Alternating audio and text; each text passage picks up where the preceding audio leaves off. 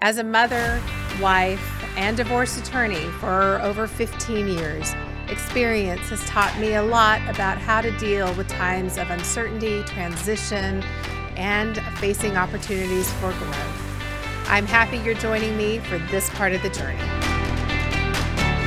My guest today is Elise McVey. She is the founder of Elise McVey's Life Camp, which she started in 2001 to help educate children, young professionals, and adults alike on the important etiquette skills. She's authored many publications, including A Parent's Guide to Etiquette and another book that's going to be coming up later this year. She's here today to talk with us about the important things we need to teach our children when it comes to etiquette. Welcome, Elise. Thanks. Thank you for having me. Yes, I forgot to mention that you actually are also a parent. So you haven't just written books and taught other people's children, but you've actually raised 3 boys who are young adults now and here in the Dallas area. Yes. And it's funny, when I started giving speeches, I just was really sort of winging it. But now I can give a speech and say, and these tips really help. My children are very polite. So that's good that I sort of tested it out on them, but it's now all fine. I remember at the time thinking, wow, that's really risky because, if they didn't turn out, but they did. I know. They're awesome. Luckily, they turned out. Exactly. So what ignited your interest in etiquette? I always when I was writing the book, A Parent's Guide to Manners, I talked about when I was little, my favorite books were Raggedy Ann's Thank You, Please, and I Love You Book of Manners, and The Polite Elephant by Richard Scarry. So I always have been into manners. I just was born liking manners. I don't know why, but then as an adult, when I wanted to be a speaker, I knew it was a topic that I was passionate about, and so it just all sort of spiraled from there. So when people ask you, why do manners matter? What is your answer to that? Gosh, on so many levels. Well, one is, as an adult, good luck getting a date if you don't have good manners. I mean, I'm sure that you have clients as a divorce attorney that they'll say, oh, he has bad manners, she has bad manners. It's something that really annoys people. If you're a child, a student, and you don't have good manners, you're not going to get anywhere. So I always say you can be the smartest person in the room, but if you don't have good social skills, you're not going to get into the fraternity sorority that you want. You're not going to get into the school that you want. You're not going to get the job. So it's just something that's, I'd say, one of the most important things that you can do.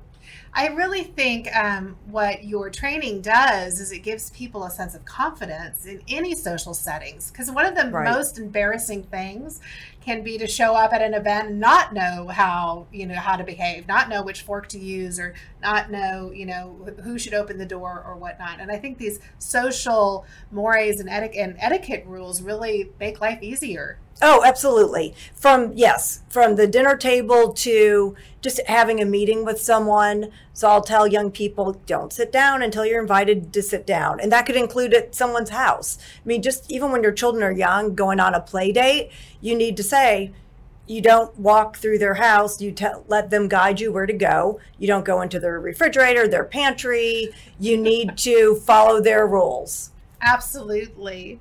What kind of groups do you work with? So I work with, Elise McVey's Life Camp. I give speeches to a lot of parents and to professionals. And then Mrs. McVey's Manners is a division that's our children's camp. So ages 3 to 11, we do camps and classes.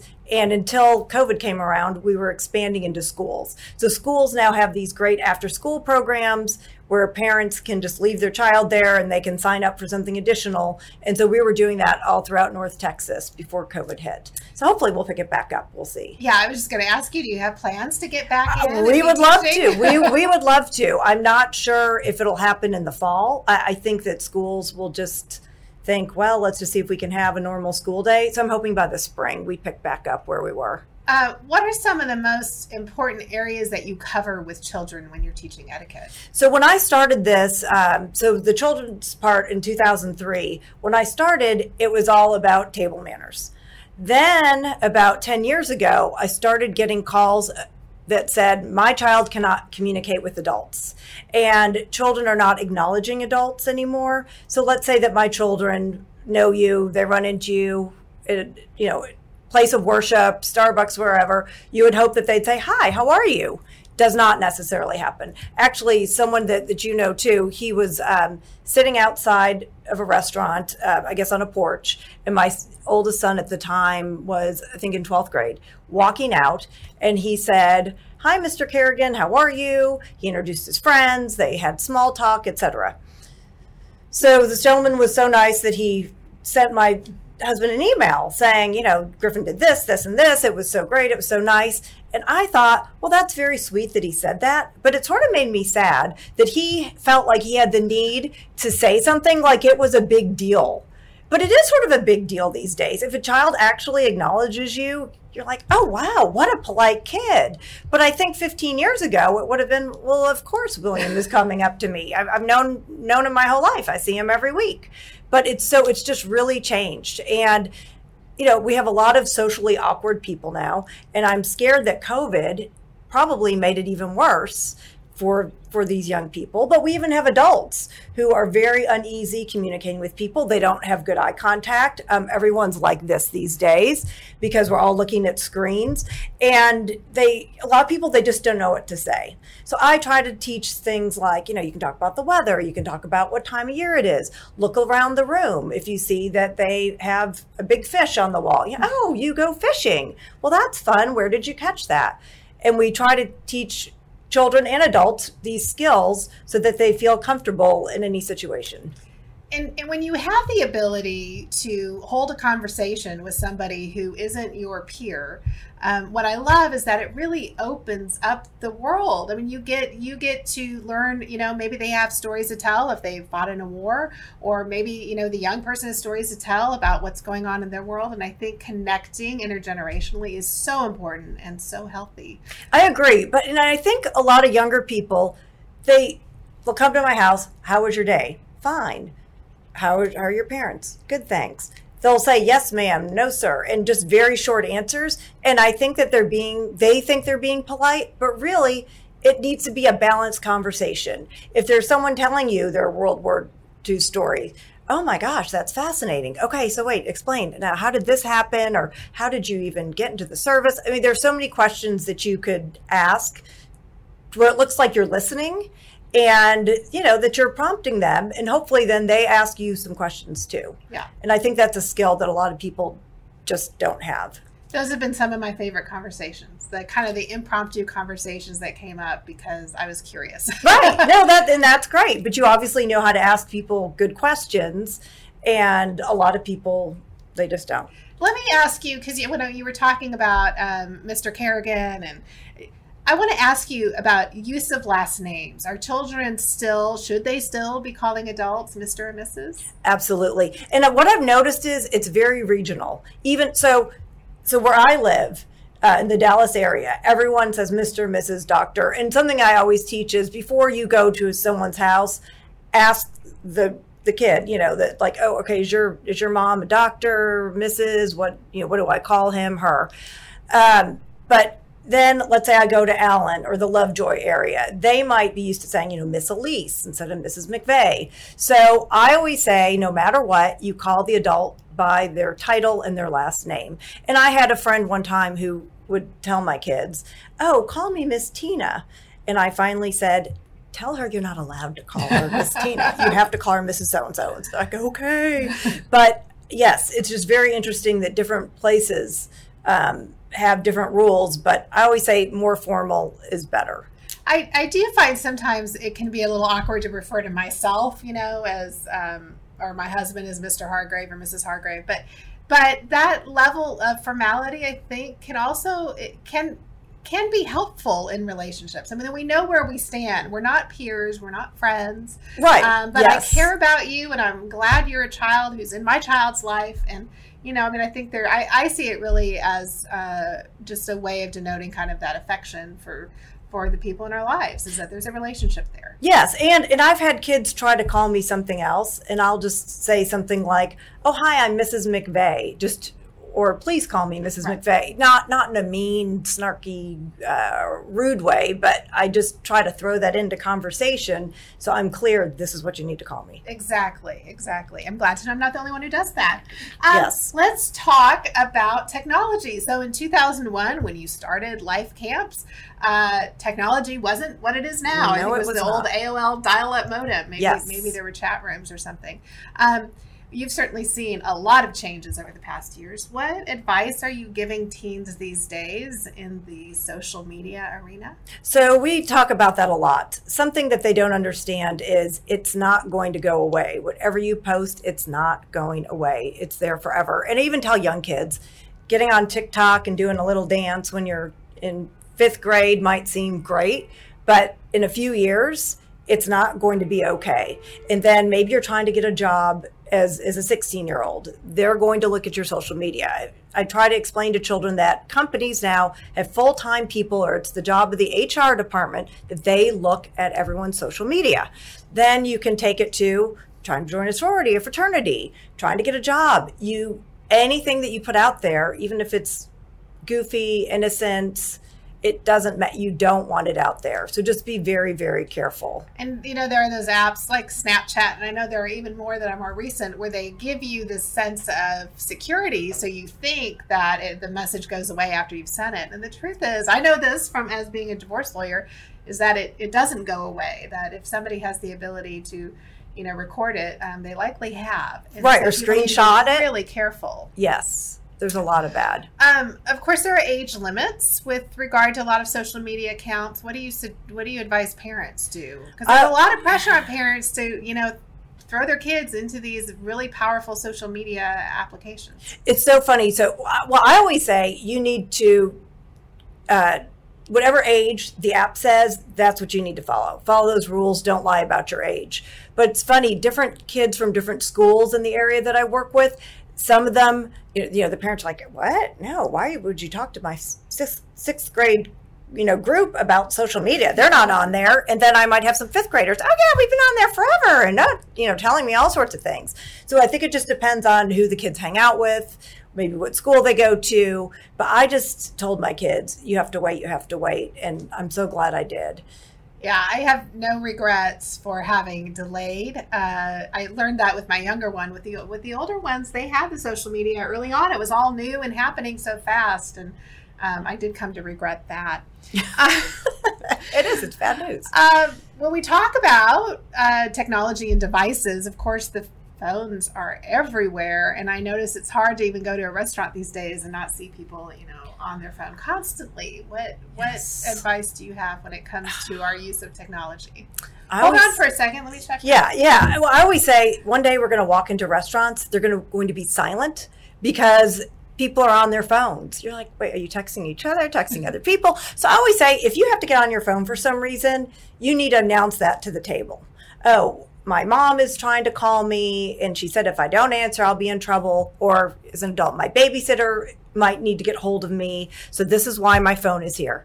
And if you do get a phone call or a text, you phone call, excuse me, it is the babysitter. Hello, one moment, please. And then you get out of range. If I think it's going to be a short conversation, I just sort of turn my body and just have a quick conversation. But under any circumstance, it's just so rude to always look at your phone. And I think that people don't even realize that they're doing it anymore. They're just so used to staring at it. But no, put it away. I think you're exactly right. I mean, it is so, it's hard to disconnect. I get it. It's a challenge for me too. But in those moments when you've gotten together for dinner with friends, or, you're having a meal, sharing a meal with family, to be able to put away the phone and not be it's hard not to be distracted. If it's sitting out, you're going to be distracted. And you're right, there are those emergency moments, but those are really rare and few and far between. And also, I think it's a generational thing for my kids. I'll say, why are you on your phone? We're at dinner. Well, I just was looking up a score. Or, oh, well, you just asked me this. Or my husband's very into wine. He'll look at the rating of the wine, and I'll say, okay, people probably think you're on your phone and ignoring me. This is rude. So It's tough. It really is. But I say if you can just put it away, put it away. It's funny because don't be tempted. Do you remember back in the days when there were encyclopedias? Oh, And so if you had a question, you had to remember that you had a question until you could get to a library, or if you were lucky enough to have a set at your home, you could get home and look up the question. And now we're so used to getting instant answers. And I do find, I mean, we'll oftentimes be sitting around a table and we'll not know the answer, and there's this impulse to look it up. But it's okay to not know the answer. You're right. And you can wait 30 minutes to find out. That's true. I also want to talk a little bit about safety. I mean, we're talking etiquette, things that are polite or not polite to do. But of course, when you're using technology, there's a safety component to that.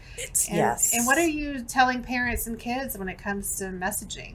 So usually the kids, it's sort of been beaten in their head a lot that they know that it's bad. But I even had a friend the other day who said, yeah, it was really strange. My mom's friend was asking me advice about whatever it was. And I said, wait, why would she ask you that? I don't know. I said, I think it's a scam. I think that someone just used her, DM, and I said, don't talk to this person again. She said, okay, yeah, you're right. So I think it can happen to anyone. And I know when I started getting on Instagram, oh my gosh, the creepy messages that you get. I mean, as someone my age, I don't want to see that. And so I cannot imagine what a 15, 16-year-old young girl sees. I always tell parents to tell their kids, if something doesn't seem right whatsoever, or if you get some kind of direct message, show it to a parent. Of course, there's a tendency in messaging these days for, kids doing these large chat rooms and groups. And, you can maybe, because you're texting back and forth, it can feel a little intimate. And so maybe you're saying things that you forget that, everybody else is looking at too. Right. And once again, they can screenshot it. So the best thing that ever happened when everything went on the cloud years and years ago with Apple, for some reason, I was getting one of my younger sons, all of his texts would come through, and he didn't have a phone yet, but he figured out how to text on his iPad. And so I would see what he would say. So I would get out of it, run into his room. You cannot say that. Why did you just say that? You're in a group. Do you see that you just said something mean about someone? And the girl, she's on here.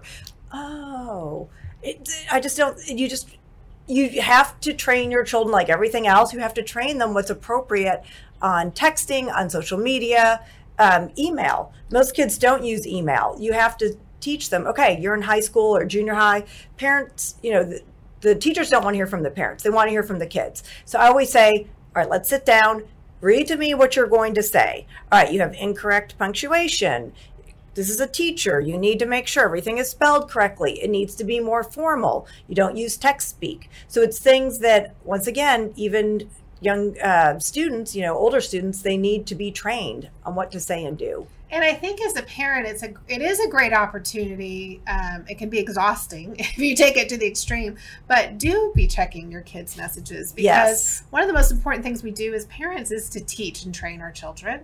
And so when you are reviewing their messages, you have an opportunity to catch things that, could really come back to hurt them if you don't retrain and teach, how to communicate in a group. Oh, absolutely. One time I remember my husband grabbed my son's iPad. I mean, he learned like 3 important things from it. He's like, oh my gosh, this, and that. I'm like, what? What is going on? So you just never know. I mean, I did always tell my children from the beginning that your phones are for my convenience. Yes. Privacy is a privilege, not a right. And so you should not expect privacy. No. If you're expecting privacy and I read your messages, that's, too bad for you. So I agree. And listen, I mean, the other thing I was told my children is that you should expect that other parents are reading your messages too. Yes, I actually have had parents call me and say, do you know that your son said this and this? I just want you to be aware. No, I did not know about that situation. Thank you so much for alerting me. And I think if other parents do come to you, don't be defensive. Don't say, oh no, not my kid. You need to thank them and be very grateful. I always say I'm a parent who wants to know. So this goes for anybody out there. If you catch my kids doing something, I want to know. I agree. We may have different ways of dealing with it, and but information is power, especially when we're dealing with kids. And I'm eternally grateful to one mom who made that call. It was a hard call for her to make. None of the other moms did, but she was the one who reached out. And fortunately, because she did, we were able to avert a big disaster happening. So yes. I think it's so important. It used to be when we were growing up that, it always felt like it was the parents ganging up against the kids. It's not always that way anymore. No, parents are very defensive. One time my son got in trouble at school and had to go to detention, and I called the teacher, asked her why. I said, well, I'm very sorry, and just know he'll have a consequence at home. Silence. I could tell her mouth, like her jaw was to the floor. She's, thank you so much. Oh, I so appreciate your support. I just thought, oh my gosh, she must get beaten up every time she has to tell someone. I just wanted to know so I could punish my child. And I think that she was thinking, oh, she's going to tell me, not her kid. I'm like, believe me, I believe you, whatever you say. That's exactly right. And it's, I think it's overall good for kids. All right.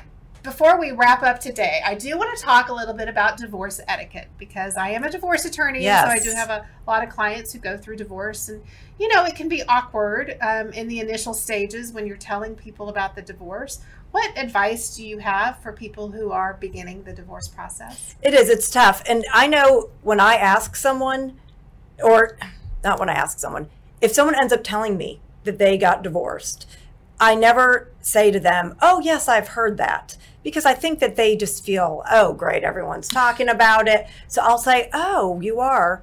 And I, at this point, say, so should I say sorry or congratulations? because I've done both. And I'm like, oh, I'm so sorry. Oh, no, believe me. So I always just say that. And then I sort of take the conversation from there. And also, I think anytime you can use humor, it's always a lot more comfortable, because I think it would be very uncomfortable to have to tell people that you're divorced. Well, and you just made a really good point. It's uncomfortable to feel like everybody's talking about you behind your back. Yes. And so to really acknowledge the person, even if you have heard the news and it's old news, you don't need to rehash that it's going around town. Right. Like, oh, girl, I heard he cheated on you bad. I'm so sorry. I saw the girl he was. Yeah, you don't need to say any of that. Just, oh, I'm very sorry. Or congratulations, whichever you prefer. But I would say that. And the other thing is, I have divorced parents. And one thing I liked about my parents is they never badmouthed the other one. And what you need to remember, I think, as a divorced parent is you don't need to tell how terrible your spouse was. The children figure it out. I have friends who have second graders who knew things about parents cheating and doing all sorts of things. So don't ever feel like you need to say anything bad about your ex, because the kids will figure it out eventually. Yeah, that's a really good point, and it's something that we certainly talk with. And I've learned from the professionals in the area that we work with that, kids need to know that they're loved by both parents. They don't need to know the truth of all the marriage breakdown, right? And so, keeping that information close to your chest, I think, is most of the time a good thing. Not that you shouldn't. You should definitely have your support system, right? But the support system doesn't need to be all of town. So have a friend or two who you can share those adult feelings with and work out the adult issues. You don't need to do that to your kids, and you don't need to broadcast it everywhere. Right. And I think a lot of parents do that to their children. Your child is not your friend. And if they are, you're doing them such a disservice. Well, and the other thing, when you are sharing detailed information, children have really good ears and they hear. Oh, absolutely. So always make sure that, you're sharing that information in the context of a confidential, private conversation. Yes. So that the kids aren't overhearing. Right. Yes, I absolutely agree. And the other thing is, I think a lot of parents just need to learn to be nice to each other. I don't care how terrible he or she was, but they're just the things that I hear, I just think, okay, if you could have averted that whole drama if you would just say, you need them an hour earlier on this day? Not a problem. I can accommodate you. That's just be nice. That's a little politeness goes a long way. Yes, just courtesy. I mean, I think in marriages, if people would be more polite to each other, maybe they wouldn't be getting divorced. I don't know. But I just think that the people that you're closest to, you feel like you have free reign to be rude to them. And you don't. I mean, you're not going to have years of friendship with anyone, married or not married, if you can't be polite to people. All right, so the marriage is over. Maybe this is the first time you've been polite to each other. But if you're not, it's going to, I mean, I cannot imagine this stuff people go back to court for. I think if they just would have been kind to each other in the first place, it wouldn't have escalated to where it's gotten. Certainly, there are a whole lot of reasons why people go back to court, and a lot of resentment and unhealed emotions can fuel a lot of conflict. And there are times when we absolutely have to do that, but politeness is always important. And I think you're never sorry for when you've been polite, right? But you may be sorry for when you've been rude. So exactly. Some great advice today. Thank you so much, Elise, for coming and Thanks visiting with me and sharing some important tips for helping raise our children to be polite human beings. If you want to learn more about Elise McVey and her camps and her books and all the materials she has, we've included a link to her website below, and we hope you'll follow up. Thank you.